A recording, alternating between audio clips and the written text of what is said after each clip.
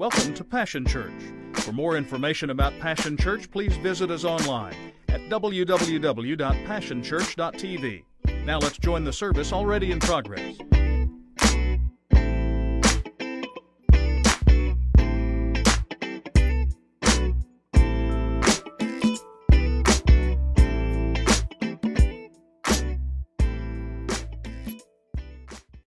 Desirings of your heart.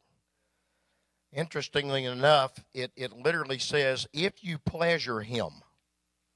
Not just if you take pleasure in him, but if you pleasure God. Delighting yourself, pleasuring him, then he will pleasure you. He will change the desiring of your heart. Because the more intimate you get with him, you find the very things you thought were important are not nearly as important. And so as we delight ourselves in him, he gives us the desiring of our heart, that intimate relationship with him. And I sense his presence in this place this morning. Amen?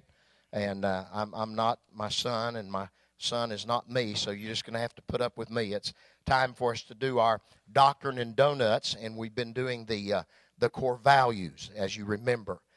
There are 7 core values that our church has adopted out of a particular passage of Scripture in Isaiah chapter 54, verses 2 through 3. And out of those Scriptures, we develop 2 major themes. We are a place of hope and a people of promise. And so these values, these core values are, as Pastor Steve preaches, they are our climate. As we establish these core values in this local body, then that is the climate that produces the correct weather. As you know, as he's been saying, if the climate is correct, then the weather is correct. But you can't change the weather without changing the climate. And so these core values are at the basis of the climate of what our church is all about. And as we instill these core values in this local church, in the body of Christ, then they produce the right weather.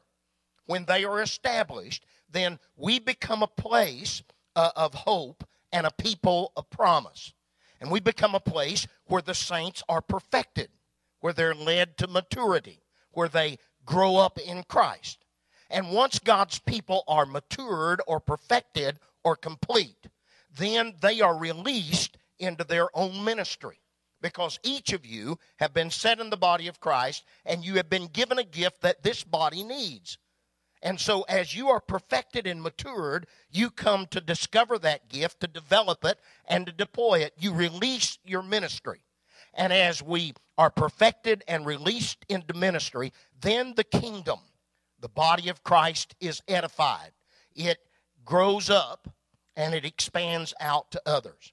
And so these are our core values. We prayerfully value Scripture. We prayerfully value generosity. We prayerfully value Pentecost. And we prayerfully value all generations. And so today, we're going to do the next one. Now, I've changed them from the order of the book in order to do the ones I feel like were important at the moment. And this one is, we prayerfully value Christ's kingdom. For the concept of the kingdom of God is the single concept that ties all of the rest of Scripture together. It is this concept about the kingdom of Christ or the kingdom of God that ties everything else together. And again, we're constrained for time, and so you can write volumes on the kingdom of God and the kingdom of heaven and the kingdom of Christ. And so what we're going to try to do is cover just a few of the basics. In Isaiah chapter 9, verses 6 through 7, for unto us a child is born, unto us a son is given, and the government shall be upon his shoulder, and his name shall be called Wonderful Counselor, the Mighty God, the Everlasting Father, the Prince of Peace. Of his government and peace there shall be no end. Upon the throne of David and upon his kingdom, to order it and to establish it with judgment and with justice from henceforth, even forever. The zeal of the Lord of hosts will perform this. And then when you turn to Matthew chapter 4 and verse 23, and Jesus went about all Galilee, teaching in their synagogues and preaching the gospel of the kingdom, and healing all manner of sickness and all manner of disease among the people. Matthew chapter 6 and verse 10. Thy kingdom come, thy will be done on earth as it is in heaven. One translation that I like is the New Living Translation. It says it like this. May your kingdom come soon. May your will be done here on earth just as it is in heaven. And then Matthew chapter 6 and verse 33. And he says, but seek ye first the kingdom of God and his righteousness, and all these things shall be added unto you. The thing you should want most is God's kingdom and doing what God's want. Then all these other things you need will be given to you. And then there's one last verse in the book of Revelation, chapter 11 and verse 15. And the seventh angel sounded, and there was great voices in heaven saying, the kingdom of this world are become the kingdoms of our Lord and of his Christ, and he shall reign forever and ever. And another paraphrase puts it like this. The seventh angel trumpeted. A crescendo of voices in heaven sang out, the kingdom of the world is now the kingdom of our God and his Messiah, and he will rule forever and ever. So what do we mean when we talk about the kingdom of God? So we need to define this term. The term the kingdom of God or the kingdom of Christ signifies the entire sphere or the place of where God's rule and action in the relation to the world. In other words, this term signifies that the kingdom of God is that sphere or that place where God's rule, where God is in authority, where God is in dominion, when he is not only a king in residence, but he is a king in rule. He is over all the world. It is the sphere of God's authority, his dominion, his lordship. Isaiah saw it in chapter 6 when he said, I went also into the temple, and I saw also the Lord high and lifted up, seated upon a throne. And the glory of God was filling the sanctuary. And I heard the heavenly beings saying, Holy, holy, holy, Lord God Almighty. The whole earth is filled with your glory. In other words, it is that place where God is in rule, when he is in authority, when he is in lordship. It is that sphere in which at any given time his rule is acknowledged, that we acknowledge him as king and acknowledge his rule in our life, so that we become a society upon earth where God's will is as perfectly done on earth as it is in heaven.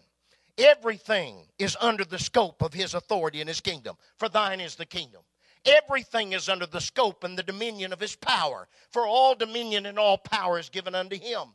And everything is to be done for his glory, because he is king, and he is over the kingdom of God.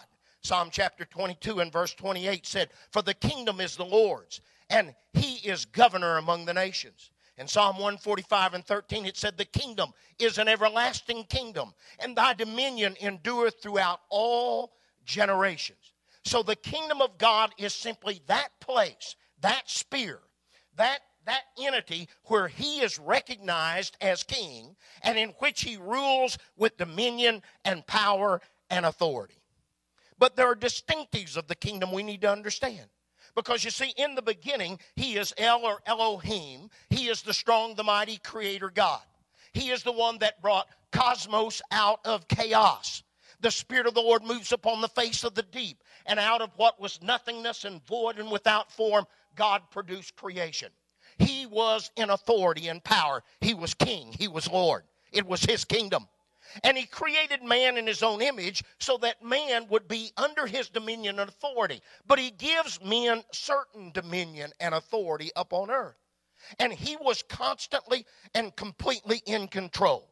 And then you know the story. Man rebels because of one man's disobedience. Because one man failed to heed and to hear what God said, sin came into the world. And because of sin, death, and death passed upon all men, because we all sin and fall short of the glory of God.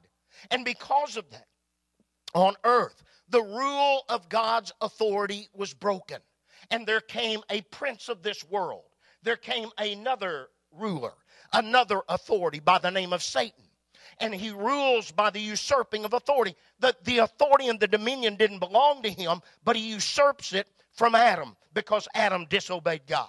And so Satan becomes the god or the prince of this world. And he holds sway over men by sin, by temptation, by demonic force because of rebellion. And the purpose of the king of this world is to kill and to steal and to destroy.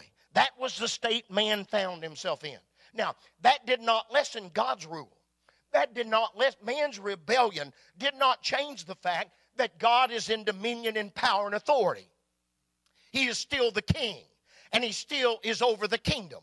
But that circumvented the purpose and the plan of God.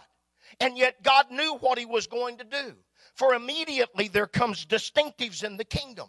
And God begins to give promises and prophecies about what he is going to do to overthrow the rebellion of man and the deceitfulness of the devil. And he begins to make promises like this. In those days shall the God of heaven set up a kingdom which shall never be destroyed. It shall break in pieces and consume all the other kingdoms, and it will stand forever. Isaiah said there will come a time when the whole earth will be filled with God's glory. That the King of glory and his power and dominion will cover the entirety of the earth as the waters cover the sea. He has been given the dominion and glory and a kingdom. And all people and nations and tongues will be under his dominion. For his dominion is an everlasting dominion, and it shall not pass away, and he shall not be destroyed. So the Lord says, I'm going to make another earthly kingdom. I'm already in rule over the heavenly kingdom. And the earthly kingdom has been upset by the sin of man, but I'm going to change it all around. And he begins to prophesy, I will send a son. Unto us a child is born, and unto us a son is given. And the government will be upon his shoulders, and he will establish a kingdom. And of that kingdom there will be no end, and he will set upon the throne of his father David, and he will rule with justice and judgment, and that will endure forever. And God begins to promise he's going to make a new covenant with man. And you know the story how he did that through one man, Abraham. Called him out of the land of the Ur of the Chaldees. Began to renew those promises to his sons, Isaac and Jacob, and the 12 tribes of Israel. And for a while, that earthly kingdom was established because it was a theocracy. It was a God ruling as king. And the Lord was over the family of Israel. And he made covenant relationships and promises to them, and they were obeying him. And the kingdom of God in heaven was now reestablished upon earth through one nation. And they were to show forth the glory of God to all the other nations around them. And then you know what happened? Just as Adam rebelled, Israel rebelled. And they fell into sin. And they found themselves in Egyptian bondage. But God raises up Moses and delivers them out of that bondage and starts them on a journey to a land that he promises. He gives them judges. He gives them earthly kings. And yet constantly they are rebelling against God and sinning in his sight. And so the Lord begins to give promises and prophecies that he is going to set up another kingdom. Not a kingdom through Abraham, but a kingdom through his own dear son Jesus. That there will come a messianic kingdom. That he will send a Messiah. Isaiah sees it in chapter 53 through chapter 63. And he begins to talk about a golden age when the Messiah will come. And he will set upon the throne of his father David. And he'll bring in physical healing and spiritual healing and emotional healing and material healing. And it will be a golden age of blessings, and the kingdom of God will actually be upon earth. And all of Israel begin to look forward to that coming kingdom. And not only did he promise it in the Old Testament, but he promised it in the New. For the Bible said, all of a sudden out in the wilderness there came one by the name of John. There was a man sent from God whose name was John. He was representing God the Father. He was representing the heavenly kingdom that God wants to bring to earth. And he said, repent and be baptized, every one of you, because of the remission of your sins. And you will come into the kingdom of heaven, because the kingdom of heaven is now at hand. But you know what? They rejected John's baptism. Israel turned their back on it. And so the Lord sent his own son. And when Jesus came, what did he do? I read it to you. He went into their synagogues and he preached the good news of the coming kingdom. And he taught them the precepts of that kingdom. And he healed all manner of sickness and disease that was among them. And he said, no man can do these things unless God be with him. And the one that you've hoped for and longed for, I'm here to establish the earthly kingdom of heaven. The kingdom of heaven is at hand. It is within your grasp. You can reach out and touch it. The Word was made flesh and dwelt among us. And He came to bring the kingdom. And Jesus looked at that nation and said, how often I wanted to gather you as a mother hen would gather her brood, so that I could put you under the safety, the security, the salvation of my own wing, and you wouldn't let me. You have eyes, but you don't see. And you have ears, but you did not hear. And you have hearts, but you don't understand. At first they could not believe, then they would not believe, and He came to His own, but His own received Him not. Not only now have they rejected John the Baptist, the emissary from the Father, but they've rejected their own king, and they crucified Him, took Him with wicked hands and crucified Him. Oh, but the Lord is still trying to give them the kingdom. So after Jesus was resurrected from the dead, exalted, triumphant, victorious, seated at the right hand of the Majesty on high in heaven, He still is working with that nation. And on the day of Pentecost, Peter stands up and says, look, if you'll repent and be baptized, you'll receive this gift of the Holy Spirit. And in Acts chapter 3 and verse 19, he said, repent therefore and be converted, that your sins might be blotted out, that you can turn around and face God, and He'll wipe your slate clean, and He'll send you seasons of refreshing from the presence of the Lord. And then listen to what He said.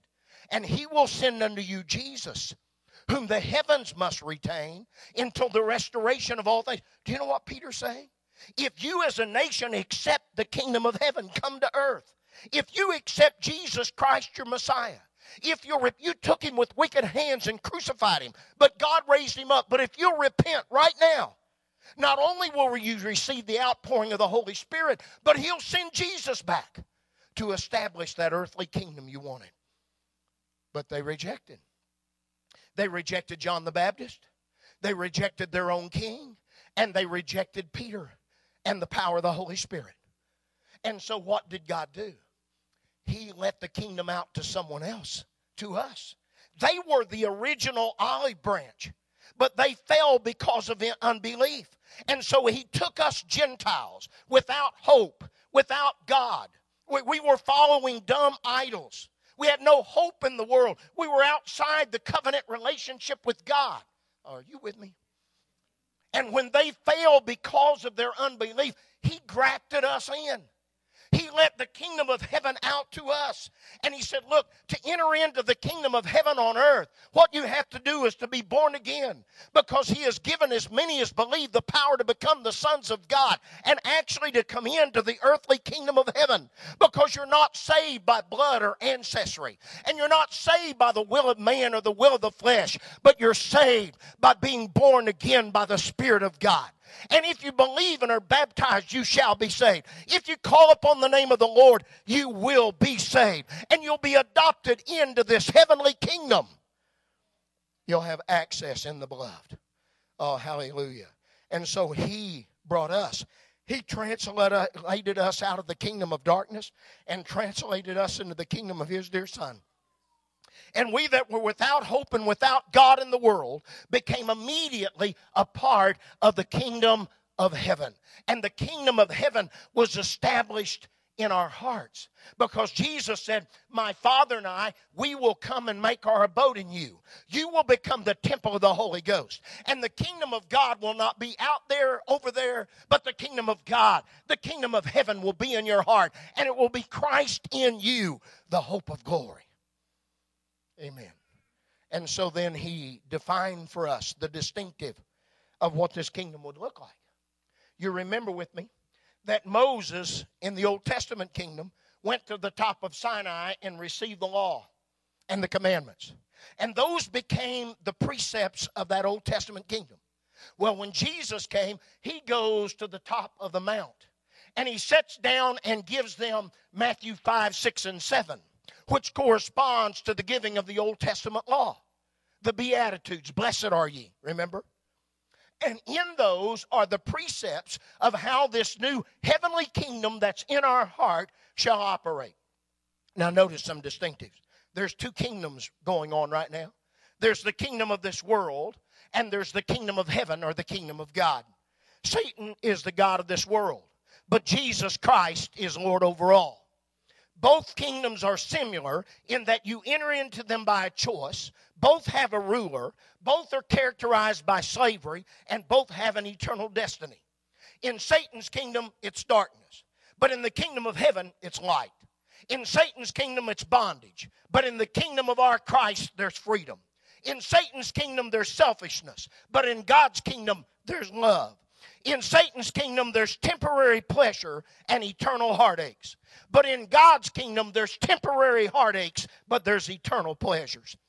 Satan's kingdom is pride. God's kingdom is humility. Satan's kingdom is the authority of man's power. In God's kingdom, it's the authority of God's word. In Satan's kingdom, it's carnal, but God's kingdom is righteousness. In Satan's kingdom, it's save your life.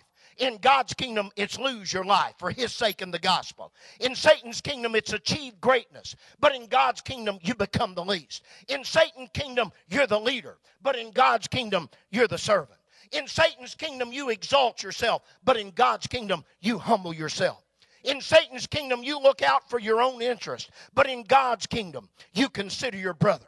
In Satan's kingdom, it's give me. But in God's kingdom, it's you give much.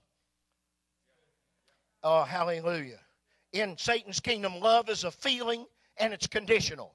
But in God's kingdom, love is a lasting commitment and it is unconditional.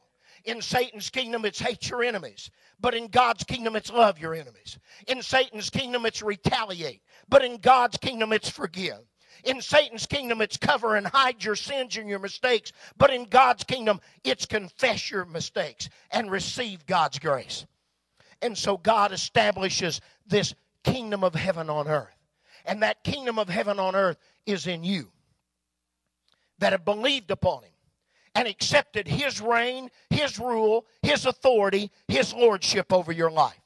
Amen. Now, you need to understand quickly that in God's kingdom there are three divisions.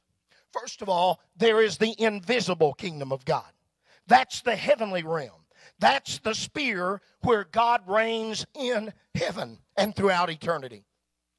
And it includes angels and seraphims and cherubims. He is there with Jesus. For the Bible said Jesus is become the great high priest over the household of God. He is seated at the right hand of the majesty on high, and he ever lives and reigns to make intercession for you. Now, you can't see that. It's invisible. And along with God and Christ and those angelic beings, it includes all the Old Testament saints. For Jesus himself said that Abraham and Isaac and Jacob would go into the kingdom. And they're already there. Because before Jesus ascended, he descended. And he took captivity captive. And he gave gifts unto men. And he took Abraham's bosom, the place where the Old Testament saints were residing after they had died. And he carried it with him to heaven. So that now all those Testament saints that died in the faith are there with him in that invisible kingdom. And not only the Old Testament saints, but all the New Testament saints. Those that we read about in the Scripture. Peter and John and James and Paul. Amen? And not only those, but all of our forefathers and all of our loved ones that have gone on before. For the Bible said to be absent from the body is to be present with the Lord. Oh, hallelujah. You're never going to see death. Death has no dominion. What do you mean by that? You'll never know the awfulness of death, because the moment you take your last breath, what we call death becomes life. The moment you are absent from the body, immediately you are present with the Lord. The body returns to the ground and the dust from which it came, but the spirit returns to God who gave it. So that invisible kingdom includes God, Christ, the angels, the Old Testament, the New Testament saints, and all of those who have trusted in him and made him the Lord of their lives. And though we can't see it, it's real. Amen. And then there is the visible kingdom, and that's the present kingdom of heaven on earth. That's where he rules and reigns in your heart. Now that's a visible kingdom. You see it every Sunday morning. You see it every time we come together. What you're looking at is not the back of somebody else's head.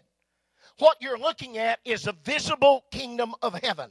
Because Christ by faith now dwells in the hearts of His people. My Father and I have come and we made our abode in you. So He lives in you and the kingdom of heaven is within you. And that is a visible kingdom. Because you made Him Lord in Christ and He dwells in you. And it's not only just visibly locally, but it's a universal kingdom. Because we're not the only part of the kingdom of heaven that's meeting this morning. Right down the street, Council Roads Baptist is meeting. Right down the street, other local bodies, First Nazarenes meeting. And not only in Oklahoma, but all the way across the United States and all the way around the world, some in the midst of great persecution like in China, but those believers that have made Christ their Lord and He rules and reigns in their heart, they are meeting together. And they are the visible kingdom of heaven. You can see it and touch it and feel it because we are His children and we are in His kingdom. And then there's not only that visible kingdom. We are a city that is set on the hill. We're salt and light and leaven. In fact, the Bible said now because we're His kingdom, we are to shine as lights in the midst of a crooked and a perverse generation. We're to let our works and our light so shine before men that they might see our good works and glorify our Father which is in heaven. But not only is it invisible and visible, but there is an eternal kingdom. And that's what I read to you about in Revelation chapter 11. That there would come a time when all the kingdoms of this earth would be destroyed. But there would be established the eternal kingdom of God. That the kingdoms of this world will become the kingdoms of our God and His Christ, and they will rule forever and forever. In the Bible, in the New Testament, it says it like this. Thy kingdom come, thy will be done, on earth as it is in heaven. Now, there's a dichotomy there, because when he says, thy kingdom come, the word come in the Greek is in the point tense, which means it's not something that happens gradually, but it is something that happens suddenly and immediately. He is saying, first of all, thy kingdom come right now, immediately, suddenly. And he's talking about that eternal kingdom that is yet to come, when the Lord comes to establish His rule and reign on this earth. But He doesn't stop there. He says, and let your will be done on earth as it is in heaven. Let your kingdom reign right now. Let everything on earth be done just as expediently and efficiently and immediately as it's done in heaven. Because He rules right now. But what we're looking forward to is not just the invisible kingdom, not just the visible kingdom, but the eternal kingdom. And in the Greek, there's one word, Maranatha, which means the Lord is coming. But that word is also used in the Greek another way. It's hyphenated. And when they hyphenate it, it says Maranatha. Maranatha, Maranatha. Maranatha means King, come, right now. Establish your eternal kingdom. But Maranatha means He's already come. This is the dichotomy. His kingdom has already come in you. You are a part of the kingdom of heaven, adopted into the body of Christ. He rules and reigns in authority in your life right now. But thy kingdom come, O Lord. Come and establish your earthly eternal kingdom. And that time is yet to come, when Jesus Himself will appear from heaven, clothed in a vesture dipped with blood, crowned with many crowns, a sharp two-edged sword going out of His mouth, so that He can destroy the Antichrist with the brightness of His glory. That moment that He comes and takes the false prophet and the Antichrist and casts them into the lake of fire, and He binds the devil for 1,000 years, and He comes to Jerusalem, and He sets up on the throne of His father David. And He, as the Prince of Peace, rules and reigns for 1,000 years. Oh, hallelujah. You know, I can't sing. I've explained to you how my grandkids laugh about my singing, Because the last time I sang for him, I killed Devin's goldfish. He never has forgiven me for that. But I've asked the Lord to let me sing on that day. Because the Bible says when Jesus returned, we return with him. And we're watching the battle. He's going to fight it, not you. And when it's over, he starts up toward Jerusalem to establish his eternal kingdom. And somebody leads a song. And it goes like this because it's in your Bible. Lift up your heads, you gates. Lift them up, you everlasting doors, and the King of glory shall come in. Who is the King of glory? The Lord strong and mighty. The Lord mighty in battle. He is the King of glory. Lift up your heads, you gates. Even lift them up, you everlasting doors, and the King of glory shall come in. Who is this King of glory? The Lord of hosts. He is the King of glory. And Jesus is going to establish that earthly kingdom. We'll rule and reign with him for 1,000 long years. At the end of that reign, the devil's loose for a little